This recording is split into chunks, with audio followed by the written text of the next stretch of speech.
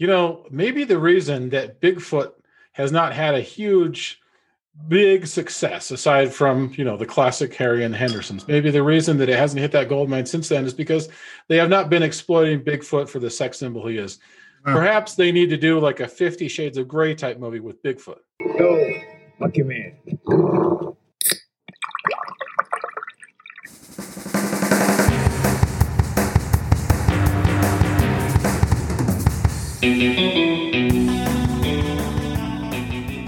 Welcome to the Dead Harvey podcast. This is the podcast for both indie horror filmmakers and fans. We will be talking about the horror stories behind the horror stories, and we do not talk about the technical side of filmmaking, but this is all about filmmaking.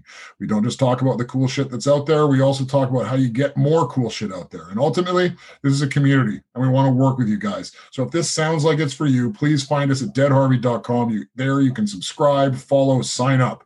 I am Ted Stanford. And this is Brad Paulson. And today we are going to be talking about taking the first step in self-distributing Brad's film, The Suicide Poet. That is the main focus. But before we get to that, we're going to talk about what's on our radar, what we've been watching. And I'm going to talk about 30 Coins. Have you been watching it? I watched the intro of it, which is great. Well, basically like the opening scene. Where all the chaos happened. No, it's really cool so far. I'm going to go back. I'll probably, since we're talking about it today, I'll probably go back and watch the rest of it. And it's kind of cool because it seems like there's a couple episodes out right now and they're all sort of movie style length, about like 90 minutes each one. Yeah, they're pretty, well, I think they're 60, 70 minutes, something like that. It's on HBO. It's actually filmed HBO Europe. And it's in Spanish, in a weird form of Spanish, if I remember correctly. And it's by this guy, Alejandro de la Iglesia Mendoza, and he came up as a comic book artist. Nice. Everything he's done is Spanish, and this one kind of crossed over. And he seems to have a real penchant for religious horror, which is cool. I mean, that's a cool. Yeah. I've always been kind of taken by it ever since I saw The Exorcist. Yeah, like The Exorcist as a kid. I was just like, it's kind of, there's something extra creepy about it because it's kind of like paranormal, but there's this reality base to it because you have all this lore around religion. So it's basically, he's a badass priest is the main character really. And he's like a boxer too. In fact, in later episodes, he like kicks the shit out of a few people.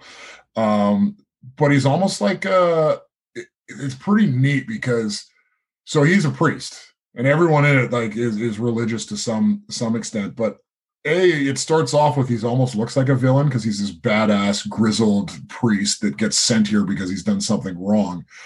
But so you think he's bad, but it turns out he's actually the good guy. And then a lot of the other priests, eventually he goes to see the Pope. That's where I'm at it. I think the rest of it. And there's a lot of evil within it. And part of the whole thing is this battle between good and evil. And I think that's what makes religious horror kind of cool, right? Absolutely.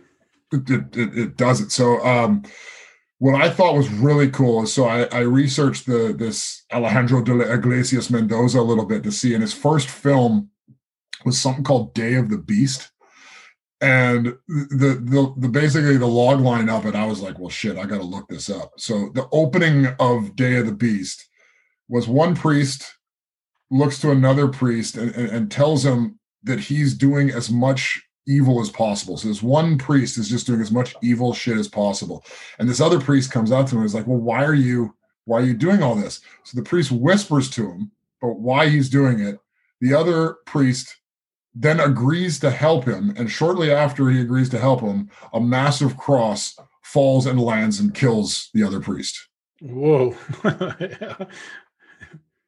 And like, if that's the opening scene of Day of the Beast, it's like, wow, okay, I got to check that out because 30 Coins is pretty awesome. There's cool shit. There's like this Lovecraftian monster in the first one, and they kind of play with different stuff. There's like this mirror episode, and like they go all over the place. So it's almost like episodic, where each one they deal with a different problem, but they have this overarching thing, and it's really cool. Anyhow, totally worth seeing. And I love the religious horror aspect of it. It's a cool show. Originally HBO Europe, but it is running on HBO right now. So I'd recommend people check that out if they can. That's what's on my radar. Nice, excellent. Yeah, that sounds great. No, I'll check out the rest of it. I definitely liked I definitely like the opening. I watched about 20 or 30 minutes,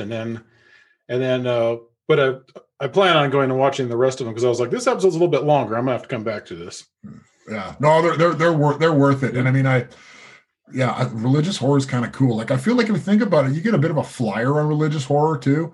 Like, there's a lot of movies that aren't even that good that do well because they deal with nuns and exorcisms and stuff like that. I think people really like them. So if you're thinking about paranormal movies or doing shit, like throwing in the religious angle always helps. Yeah, I grew up in the church, so it gives me imagery too. It hits me in the primal level a little bit. Yeah, but it's good with imagery too. Like oh yeah, absolutely.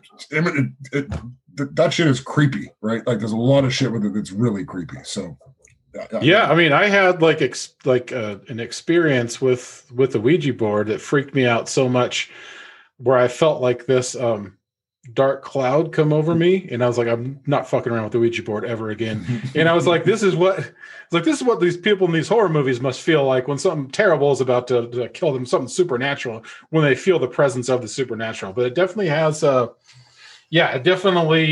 Exorcist is like that too. I mean, that's why that movie is so freaky. It's the fear of the unknown that we have a connection with since we're little, especially if you're raised in the church. But yeah, it's true. It's like you have a connection. You feel that part of this is real because there's a connection to it. Like, you've been told the stories, and then to twist it upside down and mess with it it's just good stuff. It's good imagery. Yeah, and oddly, they do have a Ouija board episode later on. There is a so keep watching. So that's what's on my radar. What have you been watching? So I watched the movie made by one of your fellow Canadians, Brandon Cronenberg, who is the son of David Cronenberg. And because I've been out of the loop a little bit, it's great because I've been really getting into horror a lot lately. And once we started doing Dan Harvey again, I mean, I've been watching consistently throughout, but ever since Halloween now, I've just been on a roll and I'm watching horror movies almost every day. I just love it. But it's renewed my love for the genre. But so he actually made another movie called Antiviral, which because I was out of the loop, I missed. And I thought I remember hearing about that before. And then I was looking at some of his other stuff and I was like, oh, okay, cool. Have you seen his other one? I've seen Antiviral, and it's actually really good. And I think I actually saw it only because it's David Cronenberg's son. Mm-hmm. I actually did not see Possessor. Oddly, I found the trailer, but I could have seen it. But you were like, it's 99 cents, and I looked it up, and it was $5, and I was like, yeah, they must have moved it. They have these things for like a week if you're on iTunes or Amazon or Vudu. They'll have a lot of these specials that are like for 1 week only, or Apple TV. They're like, another one that's good. Yeah, Google Play. If you get the Google Play app, they every once in a while throw 99 centers up there too, which is pretty good. And I saw it and I was like, I won't pay $5, but I will check it out eventually. Yeah. So this movie is like it's classified as body horror. So like body horror types of movies are kind of like his dad made, like with Scanners, or if you look at Videodrome, where you have these grotesque things happening to like the human body, distorting, contorting. Or in this case, it's about a corporate assassin that goes into an implant in somebody else's head, takes over their body, gets them to kill somebody, and then gets them to kill themselves. And then the person that's controlling the assassin takes them out. So basically, they visit them subconsciously, and then their subconscious goes back to the assassin's body. If this makes any sense, it does make sense. And then they get woken up, and it's a fantastic idea. But then they get woken back up, and so the more people that they assassinate, the more they sort of linger on to memories of those people and get confused about like what their own identity is. But it's really cool. He definitely This of course is the same plot as Naked Gun. The same plot as Naked Gun, where they were turning innocent people into assassins by brainwashing them, which ended with Reggie Jackson being the assassin trying to kill the queen at the end, if you remember correctly. I remember that exact same plot as Naked Gun. Maybe they got their inspiration from it. There you go. But he has his dad's talent for disturbing you. And like the whole like the movies like The Brood that get under your skin, or Videodrome's fantastic. I just watched that again the other day. The Fly. Oh, The Fly. Yeah, I was thinking actually initially when I watched this would be a great double feature with his dad's movie The Fly, because that's another great body horror movie. That's the Fly remake that he did is fantastic. But yeah, he definitely has his dad's instincts when it comes to horror, like the way that he does like the pacing, how it sort of like has this creepy undertone that just sort of builds and it stays with you after you watch it. But it's definitely a good recommend, and it's something unique, which is cool, aside from the fact that it might have been ripped off by Naked Gun.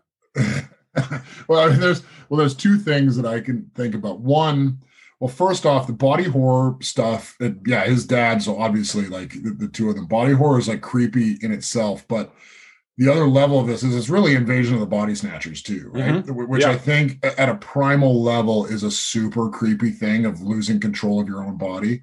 And to tap into that but that's just creepy in general. Like I always found that as a kid, I remember watching Invasion of the Body Snatchers as a kid and just thinking that's the creepiest concept. And I think there's a lot of films about that where it's like, that's not him, or that's not you in that body, and kind of taking over your body a little bit. But yeah, it's a creepy concept. The other thing is like, so I noticed that Possessor is financed or produced by Telefilm. So Telefilm is a Canadian entity, which the US does not have an entity like this. A lot of other countries do. And it's basically a film entity, and they finance Canadian productions. And it's actually one of those things that what sucks about it is that they have people that they want to work with. Like obviously a Brandon Cronenberg is going to be able to go in there and say, hey, I'm David Cronenberg's son. We have this idea, and their Telefilm is going to be like, oh my God, we want to finance this film. And it's very tough to break in. I've met with Telefilm a couple of times on certain projects, and they're basically like, they have X amount of dollars that they allocate to just Canadian productions to keep Canadian productions Canadian, and there's certain aspects you have to take to it. They call it CanCon, to the Canadian content, that you have to tick certain boxes, and then they're like, hey, here's your money, but they only give it to certain people. And then they do what's called co-pros, which is a co-production. So Telefilm says, oh, find another production company, or they'll do a co-pro with Ireland. Like you'll see certain movies where it's Telefilm and then the Irish want to do it. But this is a Telefilm product, which means they gave it financing. And when you actually look at the amount of production companies involved in it, that's typically how these work. So they'll find a distributor in Canada that'll pre-buy it and give them, okay, we'll pay $250,000 for the rights to it. And then Telefilm says, okay, great, we're going to give $400,000 towards it. And then they pre-sell it in a bunch of places. And then they do the tax credits that you get here that you also get in different states. Like that's why you see so much shit filmed in like say New Mexico, is because they give huge tax credits. So they give you money back. So all of a sudden when Telefilm's involved, you get some other people involved, they have to raise very little money to actually get it made. And the positive of this is you get to see movies like this that otherwise wouldn't get made. The negative is it's pretty hard to find, but what it's hard to get into. Like it's hard to crack into because they only give it away to certain people. But I noticed that when I looked at it, that Telefilm was on this, and that's what they do. And it's a net positive because you get to see movies like this, and you know, you wish that other people had programs like this that just finance films for the sake of seeing more films, especially when they're horror films, right? Because typically there's some drama that no one wants to see. Yeah, for sure. Yeah, so no, that's cool. I definitely want to check it out. Concept's good, and hey, it's David Cronenberg's son, and he actually used what I noticed right away too is that Jennifer Jason Leigh is in it, and one of the last like really freaky of his father's movies was Existence. And before he started doing mainstream stuff like History of Violence, it's still like with edge, but it's definitely more mainstream and not as weird as the stuff he used to do. But that was like the last like kind of like bonkers movie that he did. Oh, you know what's interesting about the Telefilm and the tax credits you get here is that you have to, when I said CanCon and the Canadian content, you have to have a certain amount of Canadian Like it has to be like these certain people have to be Canadian. So the actors, a certain level of them have to be Canadian. Yeah. And the one that ends up in a lot of movies is Michael Ironside because he's Canadian. Oh, hell yeah. We talked about Michael Ironside before. He's great. We talked about him before. And that's why in Turbo Kid, he showed up in there's certain actors that are that are Canadian that these guys always go after because it ticks the box for CanCon. But Jennifer Jason Leigh, I don't think is Canadian. But I guarantee if you look at the other actors, they're all like, I think it's 80% of lead actors have to be Canadian. The director has to be Canadian. The writer has to be Canadian. Yeah. But that's kind of cool. I got to check it out. I wasn't going to pay $5, but maybe now I will. So now let's get to the main portion of what we're going to talk about today. And that is this season, we are going to look at self-distributing Brad's film, The Suicide Poet. Basically because it's the one film that Brad has right now that he retains the entire rights to. As we get rights to other ones, I think we'll look at this again. But I think it's a good practice for us to kind of go through it. So Brad and I talked about what would the first step be at this stage. Now, oddly, this is a step you might actually do before you film, like when you're actually sitting down and talking about creating it. But it is thinking about the audience of the film and thinking about brand assets.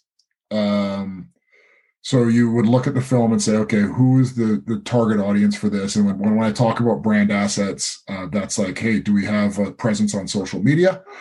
Do we have a website? And a website can just be like a landing page that just has a trailer and some information and says, hey, this is how you reach us. And you want what's called an EPK. An EPK is an electronic press kit. It's essentially a bunch of stills, a bunch of words, a log line, and all this shit that you have in it that if anyone asks, you're like, here's my EPK. And I would think those are the bare minimum you want to put together. About those press kits real quick. When I used to review movies for my local paper, and they used to send me the press kits. The press kits were so cool. This is before it was electronic, but they just mail them to me. The press kits were so cool that I actually like those almost more than watching the movies. Yeah, and you're also that EPK is good for sending to distributors. It's good to send to film festivals. That's what you send to everyone. I think you probably start to hear that.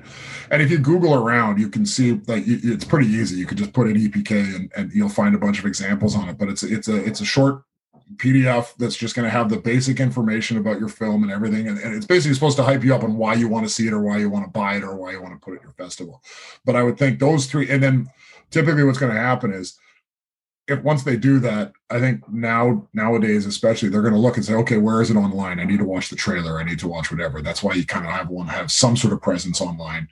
And I would say you want social media just because if anyone is interested in it, they got to follow you. You want to know your audience and they want to follow you. So I think it all starts with who's the audience for the film. And then it kind of comes out from there because you're going to tailor everything for that. And realistically, this is something like, I think if say you're just looking for a film that you know is going to get out there, you might be like, there's some weird stuff you can do, like go on like Google Trends. And you can just look what's trending, what's hot right now. And you can find and search around, look on Amazon, look on places and find out which type of things are trending. And then if you know there's an audience for something like Bigfoot, for example, yes. Say Bigfoot's trending and you know there's a big audience for Bigfoot, like go on Facebook and look for Facebook groups around Bigfoot.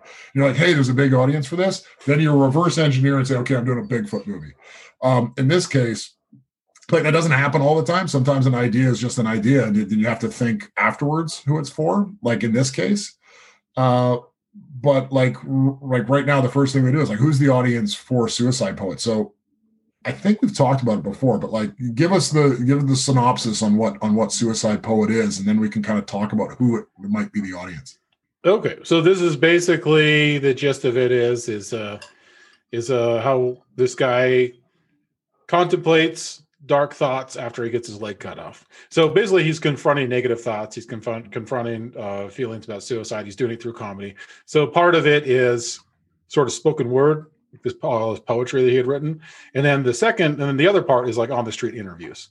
So spoken word and then kind of like man on the street interview, like half of each one is that. So it's definitely niche, special interest. Yeah, it's definitely a documentary. I mean, but also a lot of it isn't necessarily as like, hey, who's going to buy it? But a lot of it is like, what's the trailer going to look like? What's the theme, or how am I going to position it? Right? Like, how am I going to like knowing that who you want to get it in front of when you're talking about the EPK, what are you going to do? Like for me, suicide's a big thing in this, right? Because it comes up quite a bit. And also like mental health potentially, but it's also dark comedy. So you'd want to look at it. You want to look into where might it actually get some traction. And mental health is a big deal right now. And I think there's a lot of, trends around there and a lot of ways you can get information out there. I don't know what you're talking about. Everybody is completely well balanced. Yeah. Well, because of all the mental health content that's out there. But yeah, so like that's where, like, when I was thinking about it, I was like, well, how are we going to get there? Because realistically, it's not really a horror. It's dark. It is a documentary. But, what kind of angle would we take with it? And I think everyone's got to do this. Like you said, like in the beginning, when we're talking about 30 coins or possessors, like 30 coins, what's a religious horror? Okay, well, we want to look at like other religious horrors. How did they do it? What's the themes? What did it look like? Because we want to position it a certain way. And with this, you would sit there and say, okay, I think like that whole mental health issue and dark humor is kind of where you want to go. So you want to have that kind of theme throughout it. Now, having said that, do you have a trailer done for it? I do. Yeah. I need to recut it. The trailer is a little bit long. It's about 2.5. I could cut it down to under 2 minutes, I think. So. Yeah. Cause I think that would be the first step we got to do before we look at anything else. It's like, okay, let's cut it. Let's cut a trailer. Let's think about who the audience is, and when we know that we want to take this dark comedy, mental health angle, that like the way we write the log line, the way we write the EPK, and the way we put together that landing page is all going to reflect that. So when they land there, that's what they're going to do. So I would think like our first steps here, and this is for anybody. If we've finished a film, go through this process. Who's it for? And like you think about it when you watch something. Like that's why like action movies, that's why sometimes you actually see trailers will be cut different ways when they're trying to attract different audiences. Oh yeah. They'll do the date movie trailer, they'll do the action movie trailer, they'll do the dramatic trailer. I remember I had a friend that worked at a post house where that's basically what they did. They used to take he used to get all these tapes and they would send him 6 different versions of the same trailer. Yeah, and you think about it, what they're doing is they're saying, okay, like what are the different angles? What are the different audiences? Okay, that we think this is a date movie, we think this is also for guys, we think it's for this. And then they cut a trailer for each audience, and then when they're placing that in front of, like back then, they would have been placing it in front of another movie, because that would have been that audience. So like, okay, if it's an action movie, there's going to be guys there, so give them the guy trailer. Oh, this is a date movie over here. We'll put the date trailer over in front of there. Right. And it's no different than it is now. So how you're cutting that and how you're making it look, because if you're placing it, say you're doing digital ads or you're getting in front of people or you're putting it in front of a certain audience, you're going to give them the content that's geared towards them. So I think it's something you got to think about. And it's like, it's a hard conversation because sometimes like this, it's just the opportunity to film it was there. So you go out and film it. You don't know who your audience is. And now you have to kind of reverse engineer who your audience is. Well, this is actually good because it will be a good challenge on figuring how to market this movie. So it's not something that's like instantly is obvious on how to, but it's good because that means it's gonna give us some obstacles to overcome, and then we can share that and find out the best way to market it. But exactly. So I think that's where I think the first step with this is. I think everyone needs to think about this when they're putting together a film, whether it's before, like whether you have no idea, like you're just sitting there and go, what should we do? If that's the case, I would sit there and go, okay, what's the most popular shit right now? Let's do something in there because that's where we should do it. You can flesh it out from there. Like that's the Bigfoot. Bigfoot's hot right now, so let's make a Bigfoot movie.